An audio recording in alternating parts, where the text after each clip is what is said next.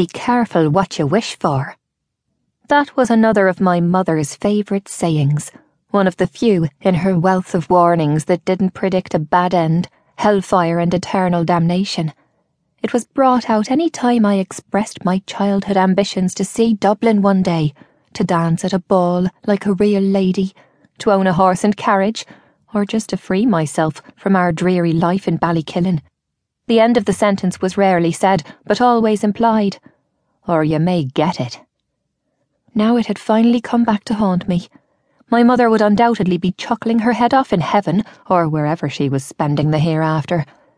Ever since I'd arrived in New York and met Captain Daniel Sullivan, I suppose I had secretly nourished a hope that we could be together some day.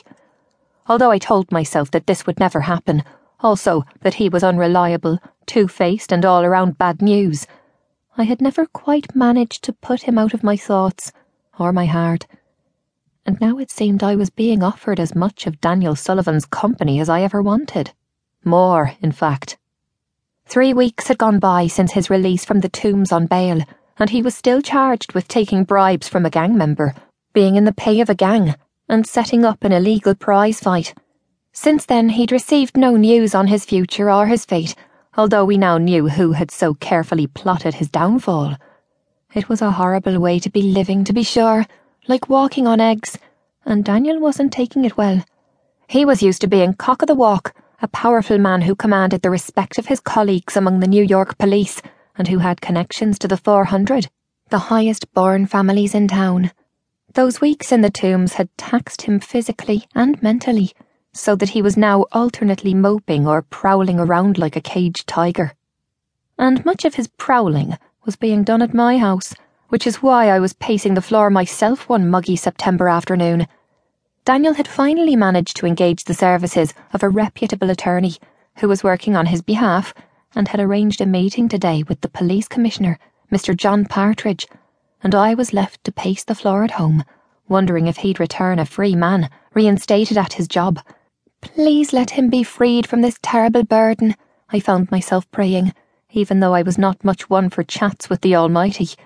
And please let him get his old job back and leave me in peace. I was appalled at myself immediately. Wasn't I supposed to be in love with Daniel Sullivan? Hadn't I seriously considered the prospect of marrying him some day? And yet here I was, dreading the thought of his presence.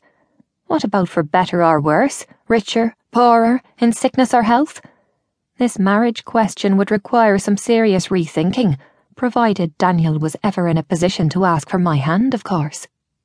While I waited, I cleaned the house feverishly, polishing my few pieces of furniture till I could see my face in them, and still no Daniel.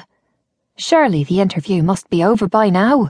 Surely the commissioner would have no alternative but to declare him a free man. I paced the house, exactly as Daniel had done so often these past days. I pulled back the net curtain, looked down patch in place, then let it fall again. Suddenly I could stand it no longer. I needed company, and I needed it now. Pleasant company, amusing company. And I knew exactly where that could be found.